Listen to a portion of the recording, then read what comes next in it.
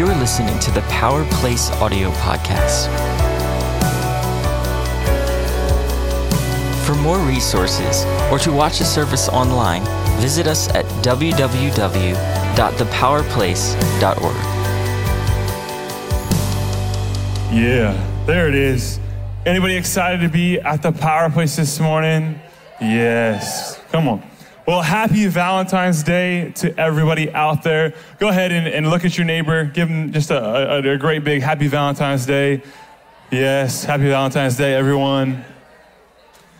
Real quick, I just want to give you an opportunity to give this morning, kind of in the attitude of worship. We're going to continue to sow into what God is doing in this house. It's so incredible, so much fun, just seeing how God is moving. In every area, in our students ministry, in our kids ministry, all throughout families, everything in this house, God is on the move. And I love being a part of what the Lord is doing here. And one of those ways you can be a part is through your finances, is hey, we're jumping all in. We're giving of our tithes, our 10%, and even abundance in offerings as well. So wherever you're at, let's just, if you have your tithe, you're going to be given in the box this morning. Hold that up, or if you give online, whatever it is. We just want to bless the seed that you're sowing today. So let's just take a moment and just thank God for the seed that you're planting today. That the harvest is going to come tenfold down the road. So Lord, we thank you for today, God.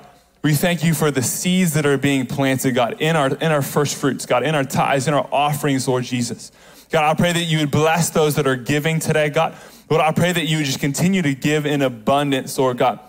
Just pour out your spirit upon us, Lord God. As you've been moving in this house, God, would you continue to do so, God? As we are faithful, Lord God, would you continue to be faithful, Lord Jesus? We love you, Lord, and are so grateful, so thankful for all that you're doing in and through us, Lord God. We love you in your name. Amen. Amen. Hey, just one thing just to keep in mind as we're moving forward here. This next Tuesday, we always do the third Tuesday of the month. We have our women's group. Just so everyone is aware, everyone knows that's not happening this next Tuesday. Be looking forward to that in March. In place, we're having our Power Place. Our basketball teams are playing each other. So we got the pink team and the black team playing each other over here in the pack. Just so you know, the black team has never beat the pink team. So that streak is going to continue. The pink team is going to continue to dominate the black team. Just so you guys know. But today we're going to do things a little bit different. I'm excited for, we're beginning our relationship series. So we're going to begin to talk about relationships, and what better day to do that than on Valentine's Day. So we've got a panel just to discuss some things about relationships. So our panel is going to come on forward. As they make their way forward, go ahead, give it up for our panel this morning. Yes. As you can see, it's going to be quite a few people we're going to hear from today, which I'm excited about. I'm pumped about. Landon, when you come, you want to grab that table for me? That'd be awesome. Cool. So the first thing, just so you may know these guys, you may not know these guys. After today, you're going to get to know them a lot better. So the first thing that we're going to do, we got enough chairs? Me on the end? Okay. Awesome. Thank you. So the first thing that we're going to do is we are going to throw it back. Okay. So we asked each of these couples to send in a picture of when their first picture together. So the first picture we're going to throw it back to, just so we can get to know their face, get to know them as a couple a little bit better, is Papa G and Mama G. Here it is. Yes. Look at those good-looking guys. Come on. Wow. Oh. Wow. Man, look at that hair there, Papa G. Come on. Look at that. Awesome. Come on. All right, the next one we're gonna look at, we're gonna throw it back, is Allie and Landon. Let's see what that good looking mug. Wow, man, the hair's gotten a little bit longer, Landon, just a little bit longer. You're looking good. And then our next couple, we have La and we have Paul. Let's see it. Oh man. What? You're Man. You never knew that. Yes. Look at that. Come on. And then we have Bill and Brittany. Let's see it. Man. Brittany, look at that. Come on. And then we have Brittany and Isaiah. Let's look at it. Yes. Yes. Look at these guys. Come on. Man, you guys had longer hair then. I'm impressed. So, and just kind of having some fun, we're going to continue with just a fun question, just to continue to get to know these couples before we dive into some deeper questions. So our first question that I just want to hear, we can kind of popcorn for whoever has an answer, is what was the first thing that came to mind when you met your spouse? First impression, first thing that came to mind. Hey, I'm just the one asking the questions. I'm not answering today. Papa G, first thing that you came to mind when you met your wife? I think it was, I like to know her a little more. And then we talked. It was at my 21st birthday party. And got to meet her and talk to her, and we danced. We both like dancing. And then I said, wow, she's beautiful and bubbly. And those were the first two major words that came to mind. At the end of the night, I said, I hope she takes my phone call afterwards. There it is. Awesome. Anybody else? First impression, first thing that came to mind when you met your spouse? Oh, boy. Uh-oh. I said, wow, she's hot. She looks like she's from California. That was my first thought. Boom, right out of the head. That's awesome. I said, she looks like she's a very smart person. That's not true. I was so hot, want to touch the hiney. Oh! But it's true. It's true. Wow. Thank you. I said, va-va-voom. No, I don't know what I said. I had sworn off dating like 3 months prior to meeting her, and I was like, God, I'm not going to date anyone. And then I saw her, and I was like, thank you, Lord, never mind, I'm good. Well, I probably said, because I'm from the South, who is this Yankee in a tank top and sweatpants in the dead of winter? Now, in my defense, we met in Atlanta, so in January, so it was probably 20 or 30 here, and it was like 55 or 58 down there, and that was warm to me, so I'm in shorts, t-shirt, and she's looking at me like that. Oh. Yeah, sure. First of all, you can go. First of all, I just want you to understand, like, this is my whole family. Like, this is my wife's side's family, and then my sister and her husband. And I honestly thought it would be a blast to get everybody up here for you to see on the inside of what goes on in an Italian party with Paul Smack involved. So anyways, I love what I get to hang out with, and I wanted you to have a window in to see what God's doing. And there's a lot of wisdom that's going to come from this stage today that you're going to be able to apply to your life. And so take it. Anyways, my first impression was with Brittany. We had just planted. It was our first Sunday, and I was super obsessed with Jeeps at the time. So I had a Jeep Wrangler, and she comes in the back door and asks one of our staff members, Nick Palomo, who owns the Jeep outside. And he was like, hey, Zay. And so right there, I was like, I have to marry this girl. She's obsessed with Jeeps too. And it was like, right there, it was done. Hook, line, and sinker. Awesome. There it is. I've got one more fun question, and then we'll dive kind of into the deeper questions, and we can popcorn again. Share with us the most embarrassing moment you had in front of your spouse during your dating relationship. Most embarrassing moment when you were dating, when you were getting to know each other. What was that? Okay, real quick. I don't really get embarrassed that easy, and so it's really hard to embarrass me.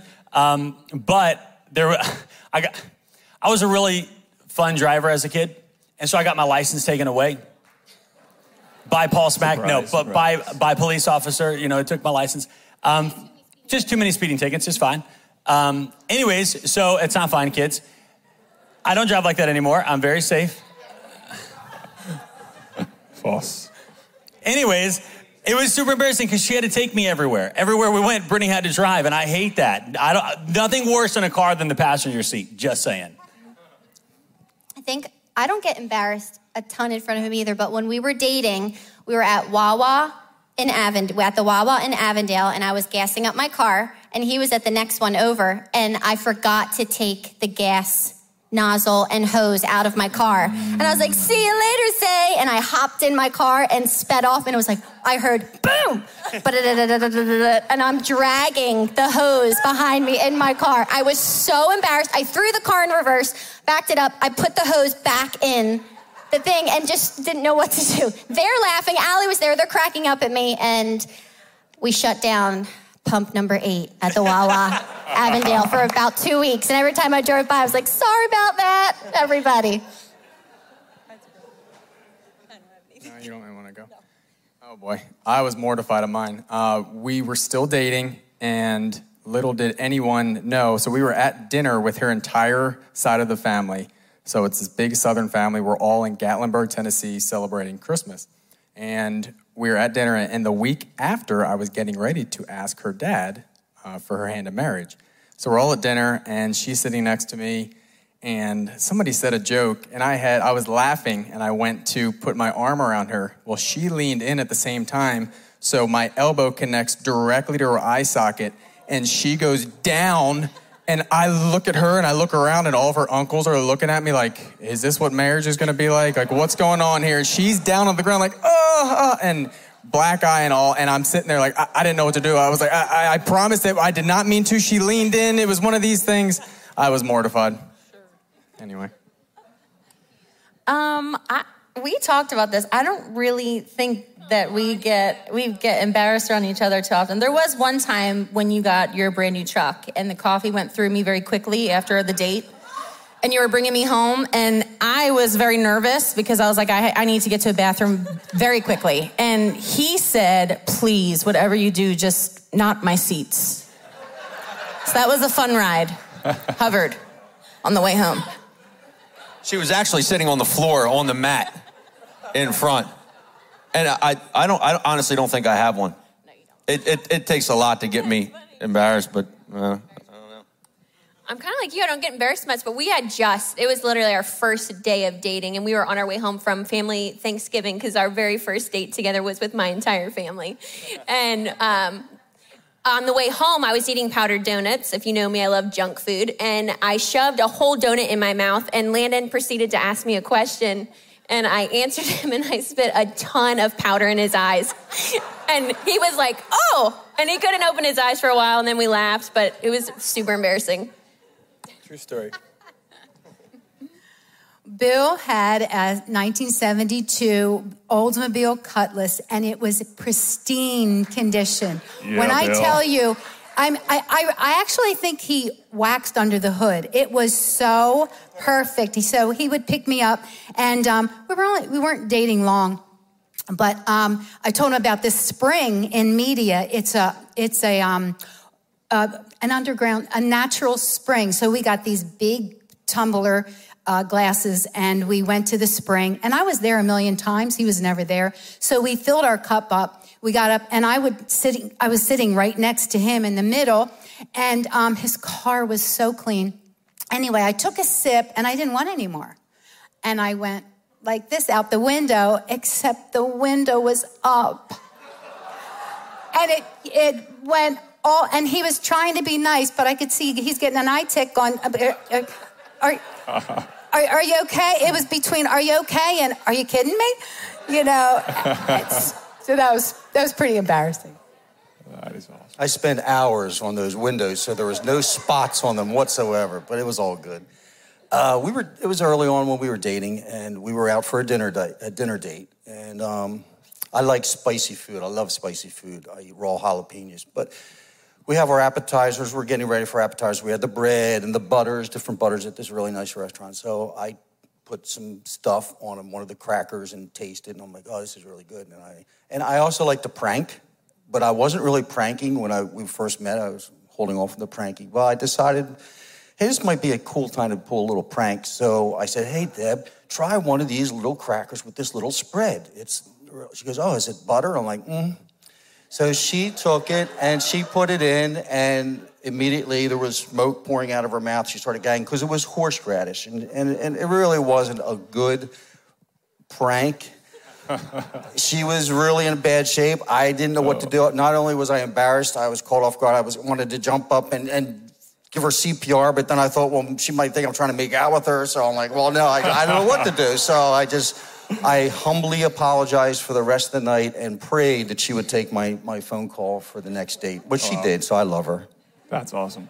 So fun. I love hearing into the closeness of you guys' relationship and just how it began. So we're going to start with our first question exactly there, how it began. So the first question is this: in the dating and engaged stages of your relationship, in the beginning, what boundaries did you intentionally put in place to protect the physical aspects of your relationship? So what things were you intentional about? Just to kind of share with us, man, maybe those that are dating in the crowd, or maybe those that are in that engaged stage, share with us those boundaries. Well, mine was kind of easy because I was 23 when I met Allie, and didn't realize this for about 3 weeks, but she was 17 at the time. Yeah. So it was easy because she lived at home with her parents, and pretty much everything that we did was either with her brother and sister-in-law or her parents. So those were some great safeguards there. But no, we intentionally chose to not, stay together past midnight, and we wouldn't go in any place alone together. Made sure to set up those rules for us those boundaries for us, because we know how easy it is to just fall into temptation and sin. And so we decided to commit to that and made that decision together as our safeguard. Yeah. I was actually started with Zay and Brittany the different rules because he dated before I did. So we had that midnight curfew, but there'd be times where we would want to hang out, but everyone else was busy. So we'd call Zay and Britt and be like, can we borrow London for the night? And they'd be like, sure. And we'd babysit London just so we could have a date night together. But I think that was super important, was having that boundary of, my mom and dad always said nothing good happens after midnight, which is probably true. And then always having somebody there in place so you didn't even get near that boundary. I think we're pretty close to the same thing. And in Landon's defense, Allie may or may not have told him she was 18 initially. No, I didn't. No? Her MySpace said she was 23. The MySpace said 23. Okay, sorry. So when we had first started dating, Zay and Britt were running was that when you were running the class for new couples and all? So we learned a lot of our stuff, a lot of our boundaries, and we took it from their playbook. And one of them, I think, Zay used the analogy like a baseball field. There's a reason it's, if you have like an all dirt infield, transitions to a grass outfield, then your warning track, then obviously your fence and the stands. So those were different levels to let you know, hey, listen, you're getting progressively further. So set your boundaries way in so that when you do get to that warning track, in your head, you're already way past where you should be, even though you haven't stepped into sin. I remember a time when we had just got engaged and bought our first house, our little trailer. And we were pretty good with our boundaries in our relationship physically.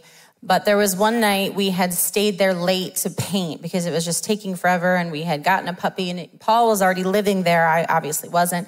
And I remember Brittany and Isaiah drove by, and you need people like this in your circle too. You need to have good people that are going to call you out on things that you might not see.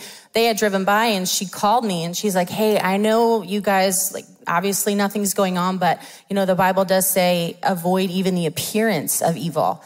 And God calls you to abstain from any intimacy until marriage. And so it was just a good reminder. It was very easy. And you also I would just encourage your heart to be open to when people have things like that to say to you, because my heart was like, you know what, you're right. We don't want that. We want to fix that. We were at youth group acting as leaders and at church and just for ourselves. So it was good. It was a good reminder to be like, okay, we're not painting unless somebody's here and I got to get home, obviously. I was in bed at 8, so I was like, I got to get home at 7:30. But anyway, so that's just a good reminder to make sure that you have accountability too. I think that's important, who is in your life. So for those of you who don't know, Brittany is from the South. She's from Alabama, and I'm obviously from here. When we met, we were both around the sophomore age in college. So I always joke that when people have asked us before, how do you guys set boundaries? I always say, well, the Lord put Virginia, North Carolina, South Carolina, Georgia, and Tennessee as our boundary. So he pretty much did it for us. That's what I always say, but she's going to answer this.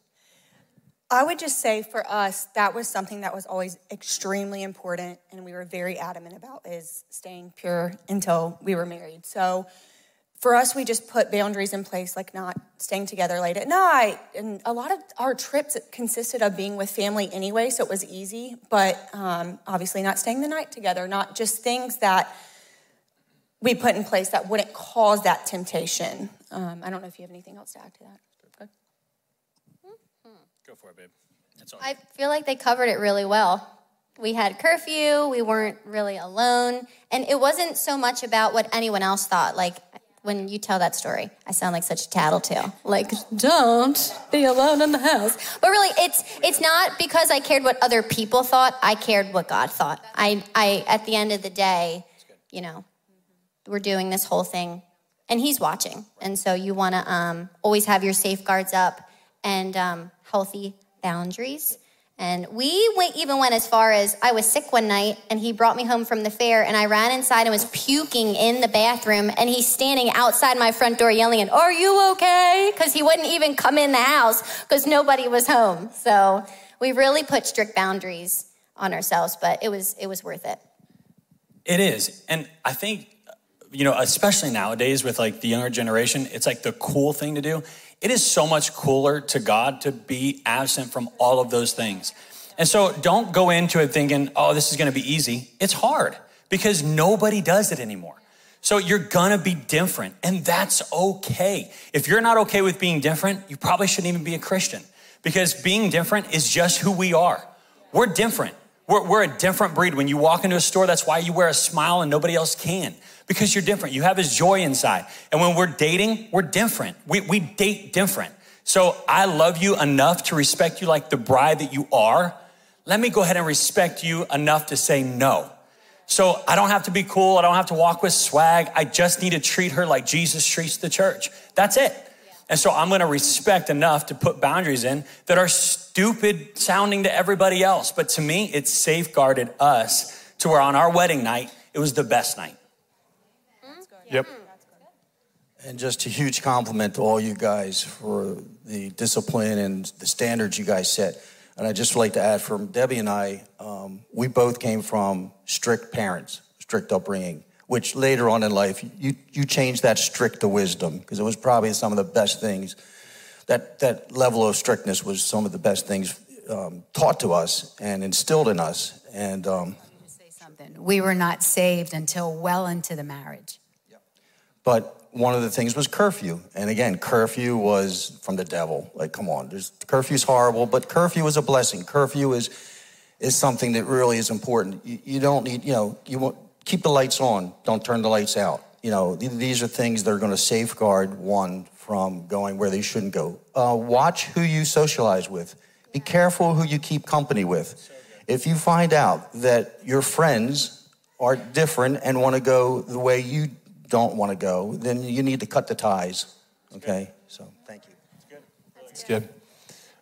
Second question is this. How would you describe your spiritual life as a couple, and why is that important to you? So, into marriage, why is that spiritual relationship so important together as a husband and wife? For us, it's, as much as you come together and have a spiritual life together, the more important thing is to have your separate time with the Lord. Like, Isaiah needs to be doing his thing with God. I need to be doing my thing with God. I cannot ride off the coattails of Isaiah. It will never work, and he can't do it for me.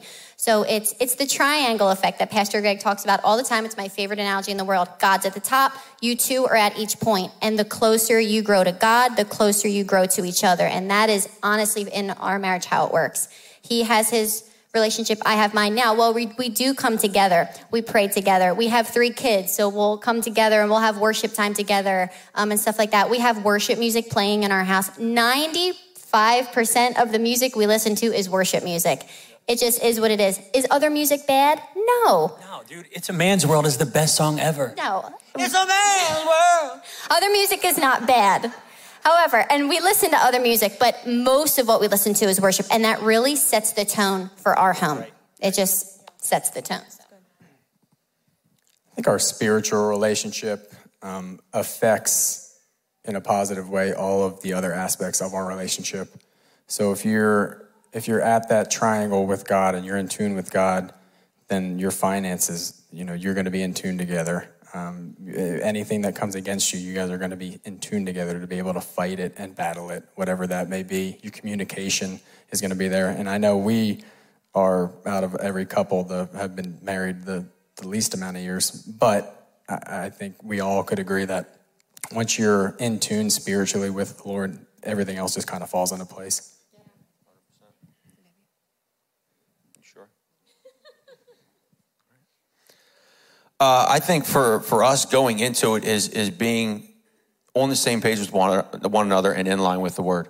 So, and that goes for every aspect, signs, miracles, wonders, speaking in tongues, because I guarantee you if you aren't on the same page with that going into it, it's going to be problems later. And then also financially, understanding that everything that comes in is his. He only asks for 10%. And then with that tithe and that 10%, he also asks for us to show awesome stewardship with the offerings on top of that. And you guys all know this. If you've been married in a relationship, money can cause the most enormous fights and rifts. And we don't have that problem in our house because we recognize where it comes from. And even if it may be something where she says, hey, listen, I feel we're supposed to give this amount. And I go, you mean minus 10 on that, right? It's still something that even if it does come first, like, oh, we can't do that, just recognizing where the fruit comes from and all we're doing is resowing. Super, super important.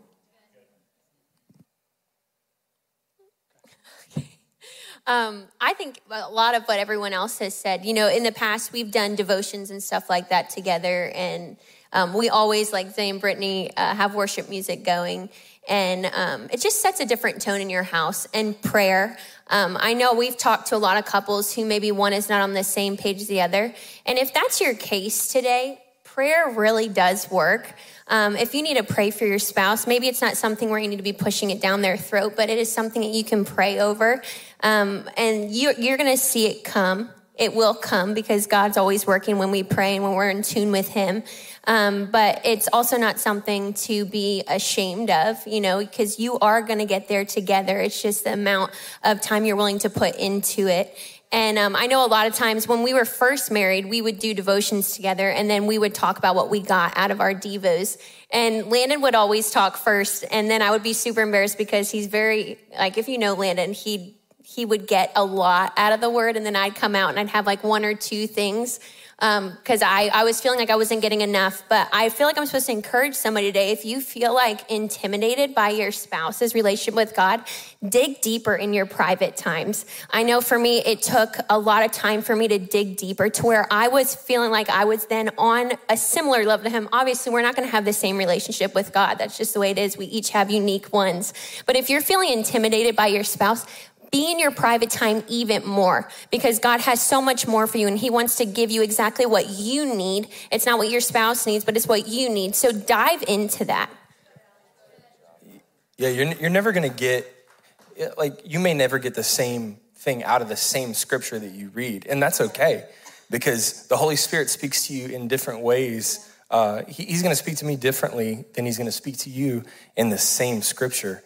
And that's him pulling on your heart, trying to speak to you for a specific reason. And I think another thing is have conversations with your spouse about what God is doing in your life. Share with them, here's what I'm struggling with. Here's what I'm excited about. Here's what I'm praying for, what I'm believing for. And that way you're growing together with your spouse relationally by including them in on your relationship with God. And you'll begin to see like Brittany was saying, you'll begin to see that point come closer and closer as you're growing toward God, you're growing together. So communication, and I'll probably say that a lot today because that's one of the first things that we learn, but communication with your spouse, especially in your spiritual life, is going to be super important, because then they can pray for you and you can pray for them for what they're going through and dealing with. Like I said, we were not saved until well into our marriage, and it was hard. It was real hard. Unsaved marriages it's tough. You need the Lord. And now it's our foundation. And the past 43 years, no, we're married 43 years, so I guess 33.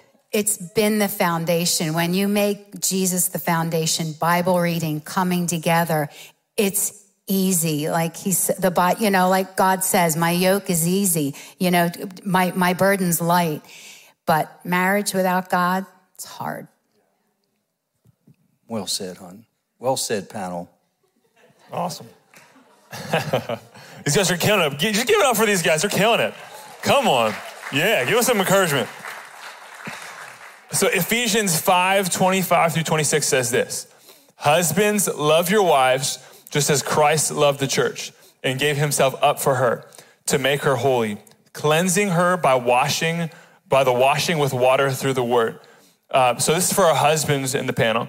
Husbands, how do you make that practical? How do you love your wife as Christ loved the church?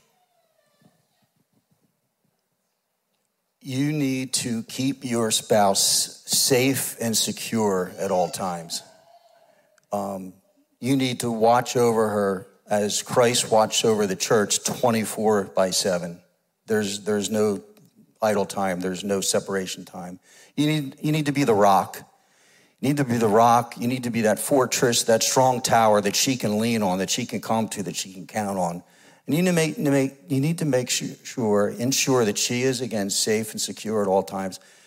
Was very protective of Debbie, always concerned of where she traveled when we were together. And when she would go out on her own to an event or something, if it was a place where it was unfamiliar to us and I didn't know it, I would check it out. I would either do a dry run by myself. Sometimes I would take her. I just wanted to make sure that when she's not within my area, that she's safe and well. That was very important. And I think Christ does that for us. He's always watching out for us, always watching out for the church. We're here, and then we leave here and we go out into the world. He doesn't stay here and wait for us to come back the next Sunday.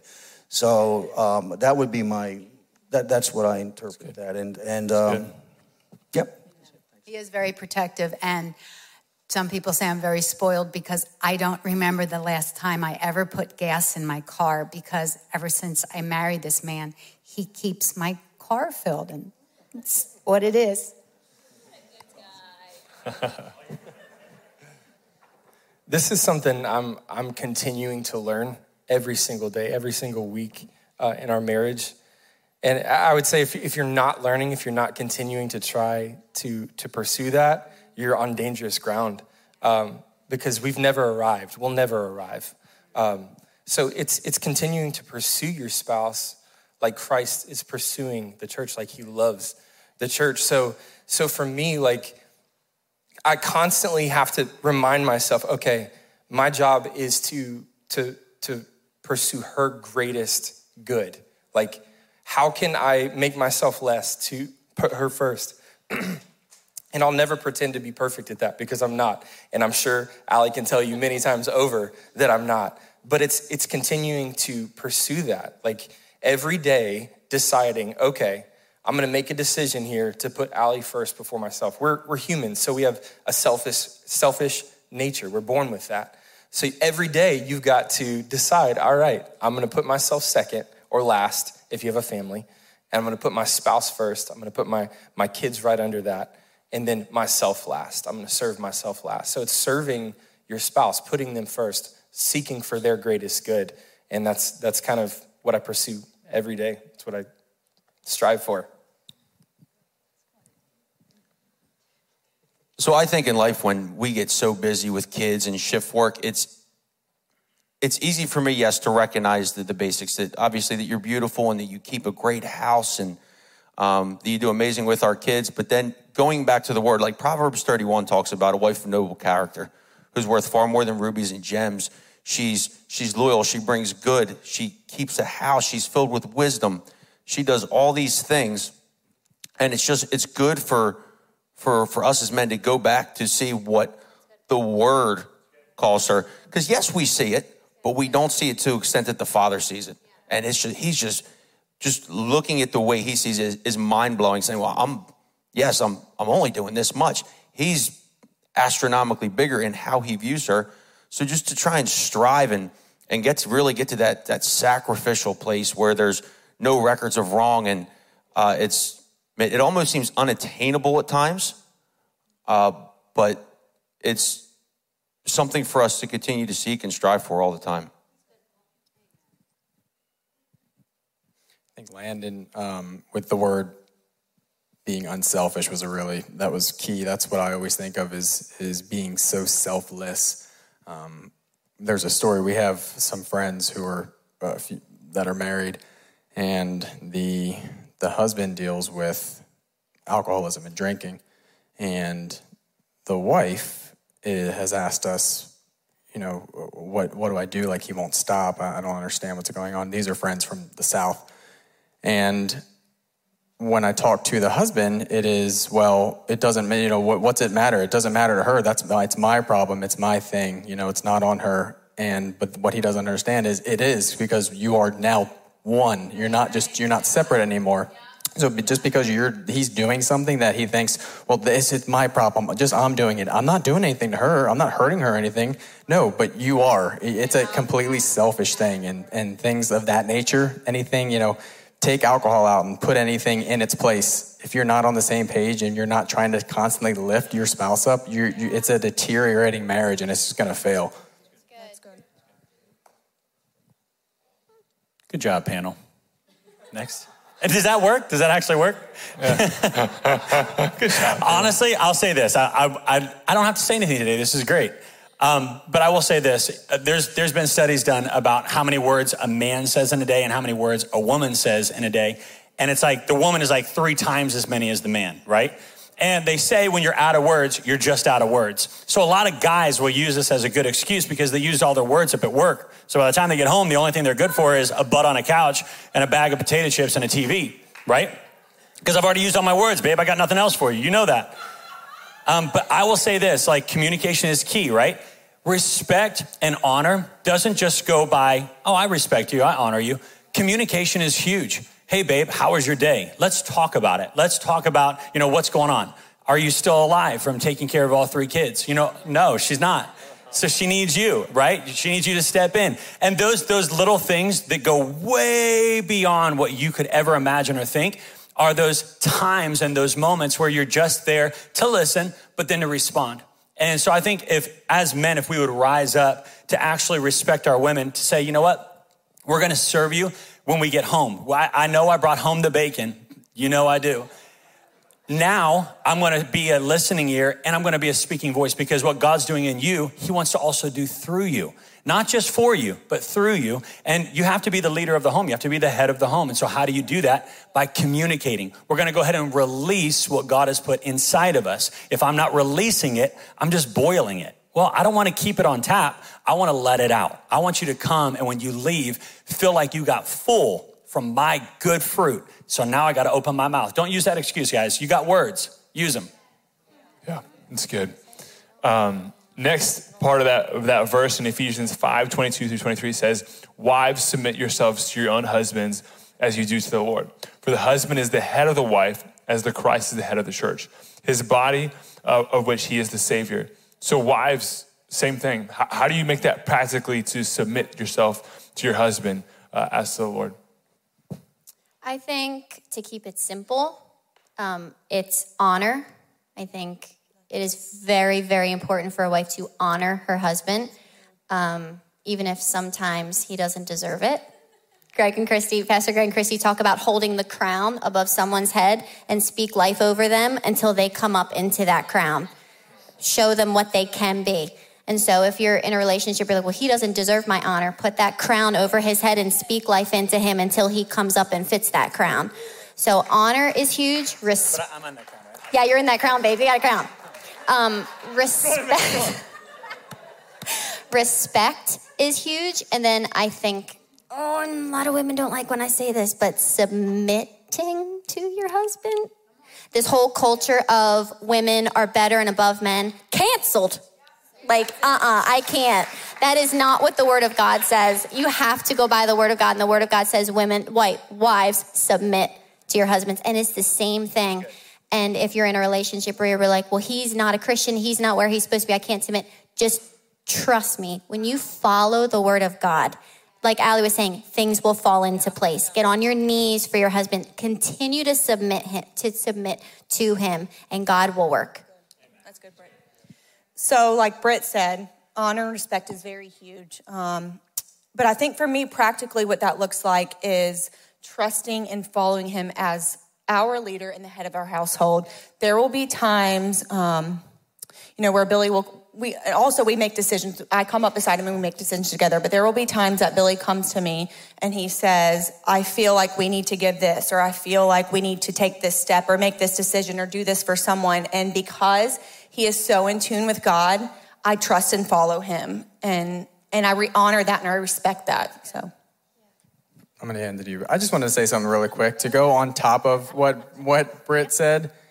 It was awesome. But then on the flip side, don't be the husband that has a morphed view of what that means. And because submitting is way different from being a doormat. So don't allow your husbands to make you a doormat. As I was saying, submission means don't be a doormat. No, honestly, when you think submission, it doesn't mean that you're in a corner and you're getting beat up on or you're being emotionally abused. You don't have to stand for that. I love this man, but he would never do that to me. And if he did, that would not be called submission. That would be called you have 3 seconds to back it on up if you touch me. There is nothing wrong with that, because I have to say that because I've actually had conversations with women who have been in an abusive relationship and they've said, but I'm submitting. That's not submission. Submission is respect and honor. And let us remember as women that God made man in his own image, and then he made women to be the helpmate.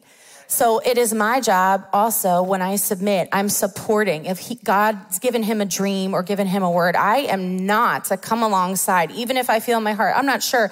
I need to speak into that. Like Brittany was saying, I need to say, okay, let's do this. I'm going to support you. Anything that he has said and come to me, I don't say this to be braggy, but every time it's never been like no, he's the head. Okay, let's go. And then I'll pray. And Lord, if it's not, let it fizzle out. So that's how that you come alongside and you help and you submit, by being their helpmate and by loving them and showing them that respect. I think we can put a period on that one.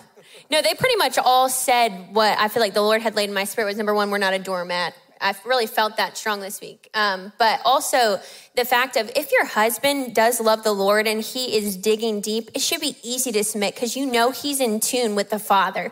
And that's what you want anyways in your household, is to align yourself with what God wants.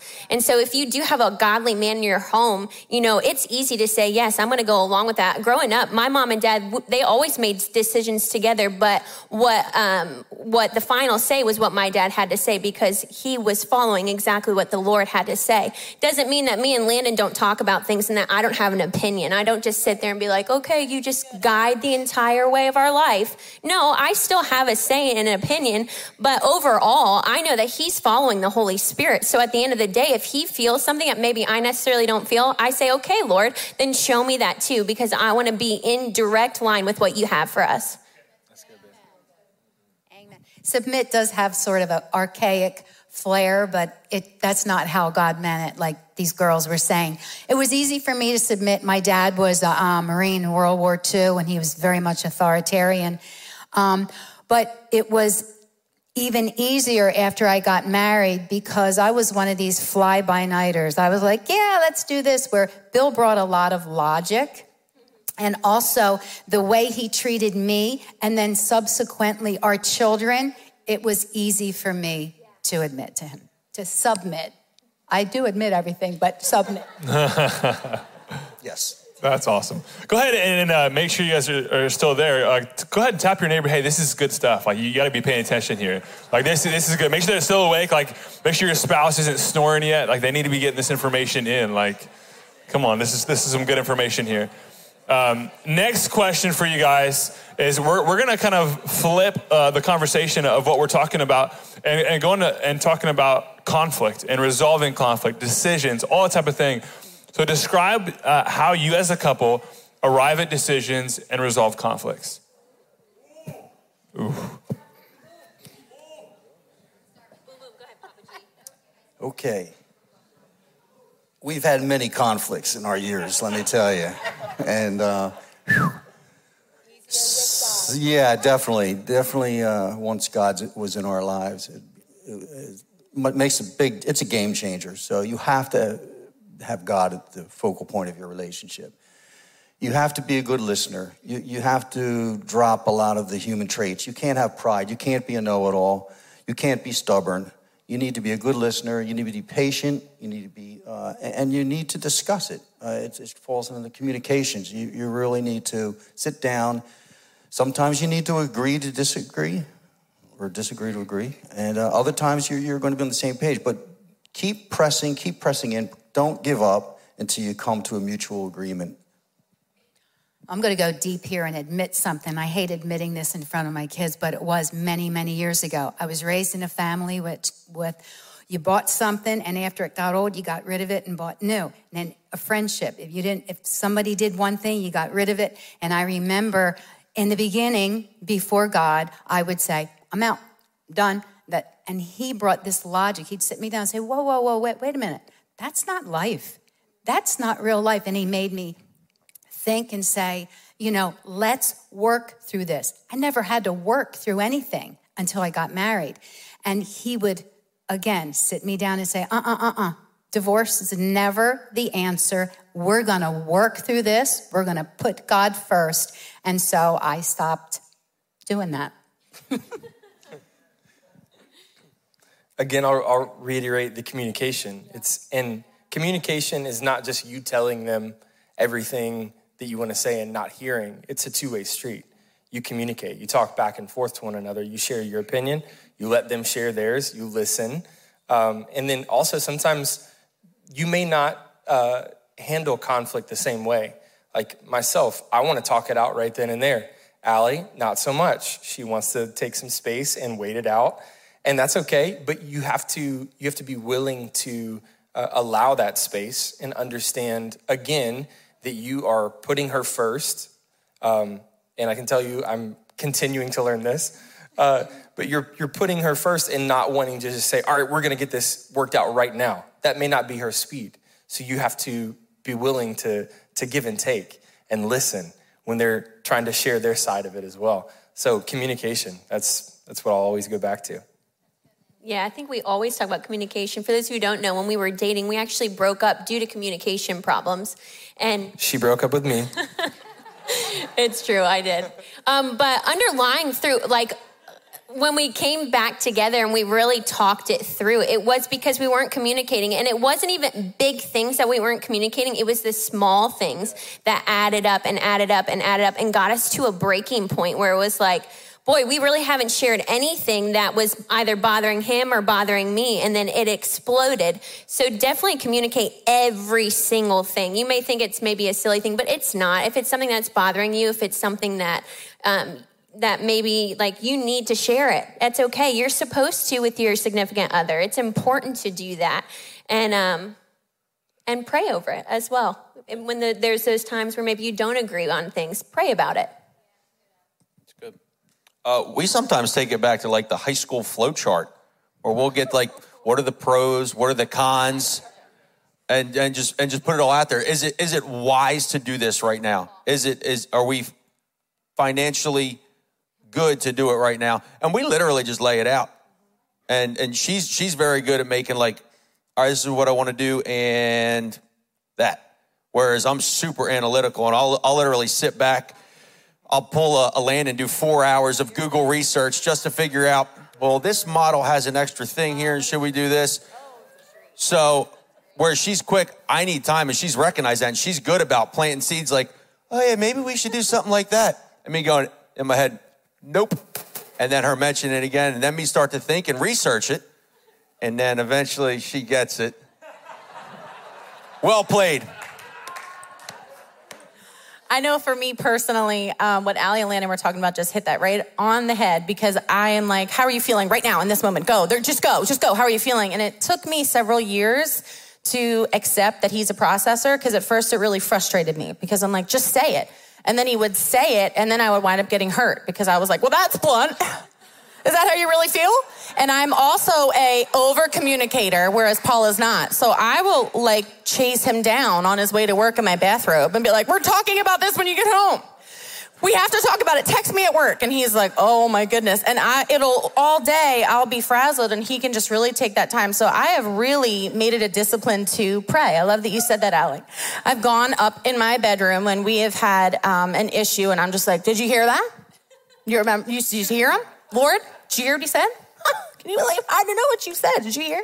And the more that I went to God and let him talk to my heart, it's easier for God to correct me than it is for my husband.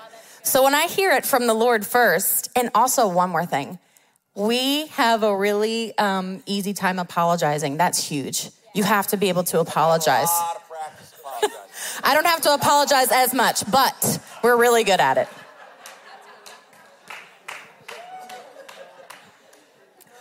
I would say I had a trait passed on to me from my father, which I think is great, is I tend to be very methodical and very cerebral when it comes to thinking, and my thought.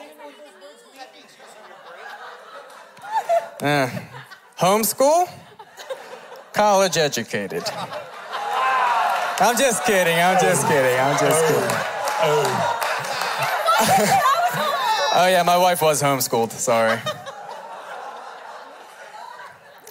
Listen, anytime I get a chance to pick on Zay, I do it because I've been hearing it for 17 years. But anyway, I tend to be I think through all my thought processes, and she is a very fly by the seat of her pants, quick, let's do this, let's do that. And I think knowing each other's, you have to know each other so deep where you know each other's intricacies so well that by the time you're married, it's like, okay, you're not blindsiding them with the way that you're acting or the way you're choosing or deciding. So knowing each other in and out is so important. It was important for us. But yeah, just thinking through things together. At the end of the day, whether you are someone like me who likes to think through something, or you're someone like my wife who likes to quick, as long as at the end of the day you're coming together and making that decision together by praying and through the Lord, that's the most important thing. That's good. So kind of like he said, I want to fix things now. I want them done. So if we come together and we have a disagreement or we need to talk about things, sometimes he'll come to me and he will say, you just got to give me a few minutes. So I'll walk away, and a minute later I'm like, are you ready to talk yet? And he's like, it hasn't even been a few minutes. So then I'll walk away, I'll come back. Are you ready to talk yet? And I've really had to learn to take that and go sit on it and pray and then come back, and then we're really ready to talk. But a big thing for us too is we don't sit on things for a very long time. We don't fester on things for hours and hours and hours. We really try to let things go and work on it. But also to kind of piggyback off of some of you guys is communication is key. We probably over communicate like a lot. I would say we had to. Being long distance for 2 years, we really, really had to learn to communicate well, but we over-communicate to the point where it's like we probably don't even, when you say we just like over-communicate, we tell each other everything, and so, yeah. Yeah. Oh, you baby. Do we fight? No. Never. We're perfect. Isaiah Hollis, ever get grumpy? Oh my word, I'm perfect. Okay, so number one, the worst thing you can do as a person is look into someone's life and say, they're perfect, because they ain't. Literally, like there is no relation. And it's funny to me, like you look down and there is I can fly by the seat of my pants and a serious one in every relationship. Like literally, like one that actually takes time to research and think through things, Brittany, and then one that can make a decision on the fly and let's go. How much are we spending? Sure, why not? It's same. Every relationship has one that is like the grounded one. The Holy Spirit is what I call her. She's my on earth Holy Spirit. So, but it's so easy as a couple or as a person to look through, and that's why social media is so dangerous, because you look through just a window, post the best, hide the rest. And so you look through a little window and you're like, man, I want that. That's just a picture. That's just a video. That was my highlight reel. You got to see what was the best, and you didn't really know all the work that was going on underground.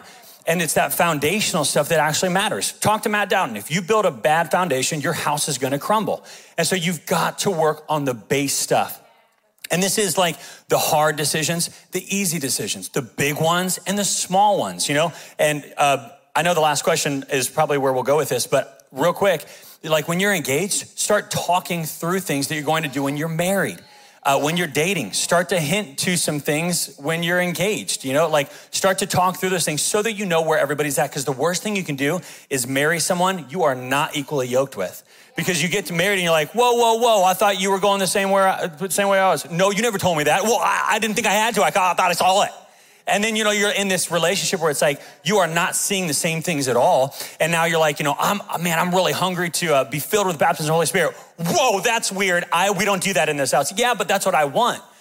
And this whole thing where you start growing further apart because of what you want in your relationship. Man, communicate over and over again. And how do we resolve conflict?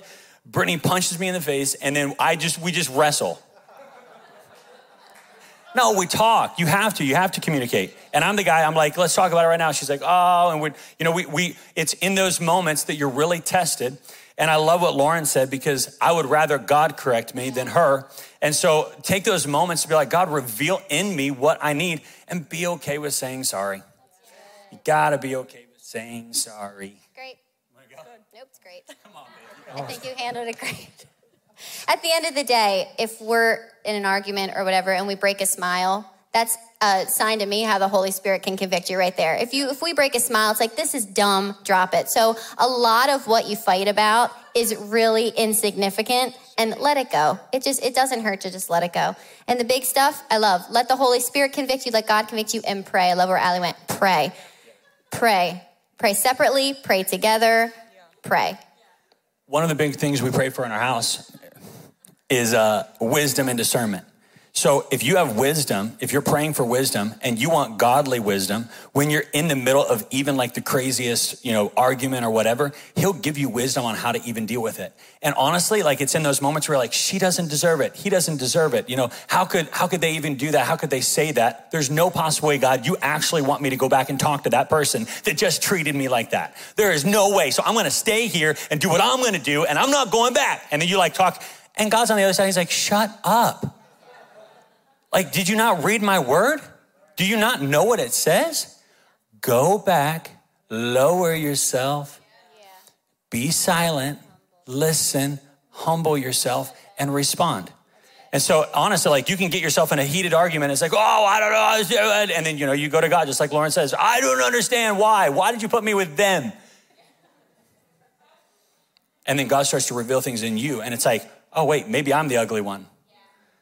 And then you start breaking yourself down. Hey, I have to apologize. That was really wrong. And then God, you can feel the Holy Spirit settle. Right as it becomes right, you can feel the Holy Spirit settle in the home. And man, that's where you win. Great, Jose. And just something that came to mind I wanted to share with conflict. Be careful and seek wisdom if you desire to share your conflict. There's good counsel out there, and there's bad counsel. And if it goes the wrong way, it can actually exasperate the situation and the conflict. It's something Debbie and I learned very early on in our marriage, and we made a commitment to ourselves. We'd be very careful. It's so easy to call up the parent, the brother, the family, the neighbor. Just, you really want to be careful and try, unless it's a situation where there's severe abuse or something like that, and you need to take it outside, try to resolve your conflicts from within. That's good, really good. Last question, and we'll run through this pretty quick. We'll do this one fast, but I think it's an important question. It's a huge question that you're going to gain a lot of wisdom from. But what would be your best piece of dating, engaged, or married advice that you've learned along the way in your relationships? Best piece of advice. I would say dating, have a lot of fun, be in a lot of prayer, but have fun. Don't take things so seriously. Communicate also with dating, don't be with someone that you don't see yourself marrying. If you're with someone and you know, I don't see myself marrying that person, don't waste your time. Do not waste your time, because you'll waste your time and theirs. And God knows who he has for you. I think when you're engaged, pray. Pray, because just like Isaiah talked about, you are setting the foundation for your marriage. If you go into your marriage and your foundation is not solid, it will crack and it will crumble. So I think while you're engaged, spend a lot of time with the Lord, spend a lot of time praying with each other. And then I think when you're married, fight for your marriage, and understand that whatever the enemy throws your way is probably what he's most intimidated by you. And so fight for that, whatever that is in either spouse. When he starts to come against you, whether it's your finances, your health, whatever that is, stuff in your family, there's something he's intimidated by you, and he's trying to shake you up in that area. And so pinpoint that area, grab hands, and fight for it, and you'll get victory. That's good, Brett. So a few things I feel like I've learned is, obviously, number one, keep Jesus first. First and foremost, he's your number one. He's his number one. Keep him first always. Choose love and love well. There will be times you don't want to choose love and that you don't want to, but choose it anyways. Extend grace. Just the same grace that's been extended to you, extend that grace to your spouse. And remain teachable. He's not perfect. I'm not perfect. So remain teachable. And I mean, I am, but, and just enjoy life together. Have fun. Find the joy in little things and big things, and just have fun together. Find a Southern woman, because I'll just tell you one thing. Her Nana cooks me the best food. Oh my word. Find a Southern woman. No, but in all seriousness, be so aligned with each other, from the little things and the little details down to the big. The music you listen to, the movies you guys are letting in your eye gate, every little thing while you're dating, so that by the time things do start to blossom into something more, you guys are already there and you're growing together through God and with God. We would definitely say dating, engaged, or married, if you're a woman, the only man you need is your man. And if you're a man, the only woman you need is your wife. When we started dating, all other girlfriends and boyfriends, no. The only woman you will see him out to dinner is his mother or his sisters, other than me. It's not going to happen. You build a wall, like a fortress around your relationship. There doesn't need to be all of those outside things. Sure, you can have friends together, but I see so much of, I am having an issue. I'm just going to go hang out with my guy friend. It's like, I don't know about all that. You really need to be solidified as a couple. That was huge. Remember when I went through your BlackBerry when we first started dating, and I was like, okay, delete. Who's this? He's like, I don't know, some girl I knew in college. I'm like, did you? Delete. Because I laid it all out there when we were dating. On our first date, and this is how I knew that Paul was for me. I sat down, I was 26, he was 23. Nah, you didn't know I was a cougar, did you? Sat down, and I said, we literally getting to know each other. And I remember looking up at him and I said, so here's the deal. I don't want to mess around. I'm ready to get married. If you want to just date or you want to just hang out, don't call me again. And I kind of got in the car that night. I'm like, he's probably never going to call me again. And he did, because we laid it all out there. So then when we were engaged, it was easy for me to be like, no. I'm the woman now you're pursuing. The ring's on my finger. And that really builds that fortress around your relationship. And the other thing I would say is marry your normals. If you don't mesh your normals together, you wind up saying, well, my family did it this way. And then he'll say, well, my family did it this way. But we take all of the wonderful things from Jeff and Diane and all of the wonderful things from Bill and Debbie, and we kind of put them together, because that is who shaped us, and we kind of made our own. And it's been a really beautiful creation. So, yes, it has. I'm going to keep mine very brief. I would say whatever passion God has placed in the heart of your spouse, grow it, sacrifice yourself for it to help build and strengthen that up. Oh, I liked that. Boy, I feel like these are all so good. I think Lauren just hit them all. Definitely communicate. We've already expressed that's super important. And have fun, you said. Having fun, it's so important. laugh with your spouse. I feel like you get to know somebody so much if you're able to have a sense of humor with one another and enjoy their company. Landon's learning to enjoy me, aren't you, babe? No, but, and just pray. Like Lauren said, normals. I think that's a big important one is start to learn your spouse's normals or your dating partner's normals now. So that way you can see kind of a little glimpse of what you're going to step into because they're not going to go away. And you are going to have to mesh them together. But overall, enjoy the person you're with. Really pursue them. So that way you know without a shadow of a doubt that is the person for you and you don't waste your time. I would say don't treat marriage as the finish line, treat it as the starting line.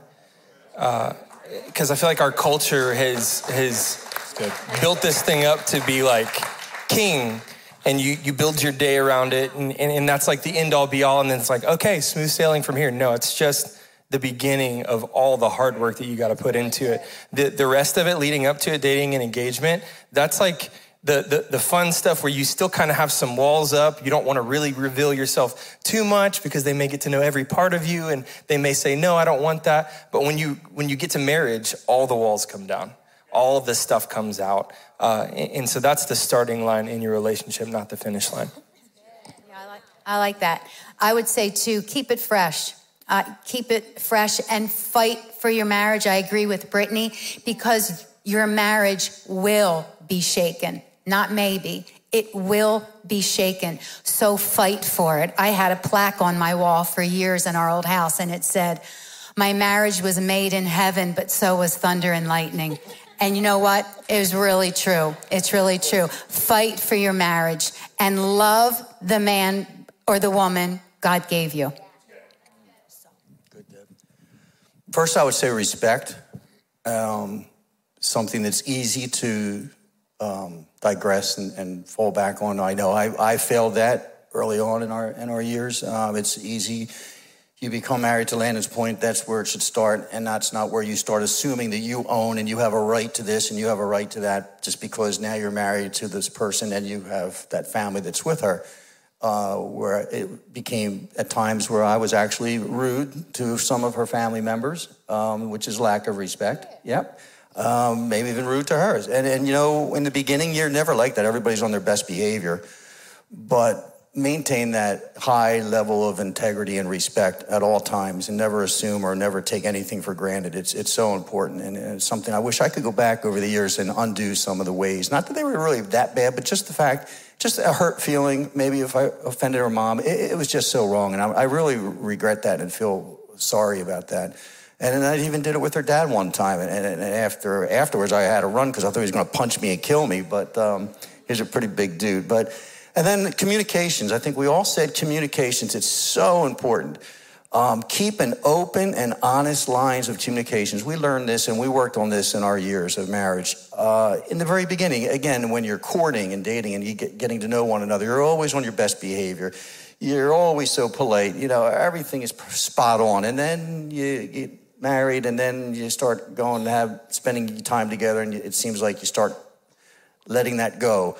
Realize, and something I had to learn, we're wired completely different. I'm wired in such a way that sometimes it's hard for her to understand it, and she is wired in a totally different way that it took me a long time to realize how that wiring is. So knowing that there's a difference in how we're wired and how we realize and react to certain things, whether it's logical or emotional, take that on and understand it and make that common ground.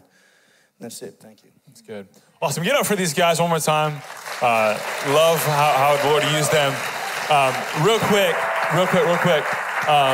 If worship team wants to come, here's how I felt like, and I didn't give you guys a heads up, so sorry about that, but here's how I felt like I really felt the Lord was wanting us to end today, was if you guys just want to come up forward for me real quick, if you guys just want to line the front here, I really felt like, man, I just want to take a moment, a second, some time here to say, hey, man, we just gleaned so much wisdom from these couples. Man, they're couples that want to continue to be there for you, want to fight with you and for you, for the things that you're dealing with in your marriage or in your relationships. Or if you're a student sitting here, you're saying, hey, man, I want some of the relationships that these guys have. And that's going to take, it's going to take determination. It's going to take saying, hey, these are the boundaries that I'm not going to cross in looking forward to relationships, all those types of things. So I just want to take a second, if you guys want to stand with us real quick here. And I just wanted to give you an opportunity to say, hey, me and my spouse, we want to come pray with one of these couples. Or, hey, I'm a student here and I want to pray into the relationship that God has for me. So I'm going to come forward and I'm going to pray with one of these couples as well. So if that's you this morning and you're saying, hey, I want prayer for our relationship, or I want prayer for what God has for the future for us or for me, I'm going to give you the opportunity this morning. So if you just want to bow your heads with me and then you can make your way forward. Lord, we just thank you for today, God. Lord, thank you for just the wisdom and the direction and the understanding that these couples just gave us, Lord God. Lord, thank you for how you've been speaking to hearts and lives even now as they're listening to these couples, Lord God. Lord, thank you for just even the prompting of the Holy Spirit, Lord, as we're listening and as there's things that me and my wife need to work on or we need to get to the same page on this, God. Lord, would you continue to speak to us, Lord God. Continue to show us the things that you want us to tweak or to change or to make different, Lord God. Would you have your way, Lord Jesus? We welcome you in our hearts today, God. We welcome you in our relationships, Lord God, to be right smack dab in the middle, God, of relationships, God, of marriage, God, of the future of what you have for us, Lord. Lord, we thank you for that this morning, God. We love you. We thank you, God. So if that's you this morning, if you want to just spend some moments, some time praying with one of these couples, just go ahead and make your way forward, because these couples are here and they want to just do this thing with you. They want to support you. They want to encourage you. So just come on forward. They want to spend some moments just praying. As couples are coming forward, the last thing that I kind of want to do, and you guys can continue to come and pray with these guys, is to give you an opportunity. We always want to give an opportunity for a relationship with the Lord, because that's the most important relationship. That's where it starts, and that's where it begins. So if you're here this morning and you don't have that relationship with the Lord, maybe you've never started that relationship with the Lord, or you need to make that recommitment of your relationship with the Lord, man, we want to be prayer with you and for you, and these couples will pray with you as well. So if that's you this morning, go ahead and lift your hand. I want to be praying for you. We want to be doing this life with you. If you're saying, hey, I want a relationship with the Lord this morning. I need that. I desire that. I want that. Anyone this morning to say that would be them? Awesome. Great. Perfect. Cool. So we're just going to continue just to spend some moments praying. If you're by your spouse, even I would encourage you, man, let's just take a second and pray with your spouse as we close out this service. So we're going to continue to pray here, and if you need to head out, you're definitely dismissed and you're able to go. We're just going to take some moments, just spend some time in the Lord's presence with our spouses, with our families. So let's continue in that. Thanks for listening to the Power Place audio podcast.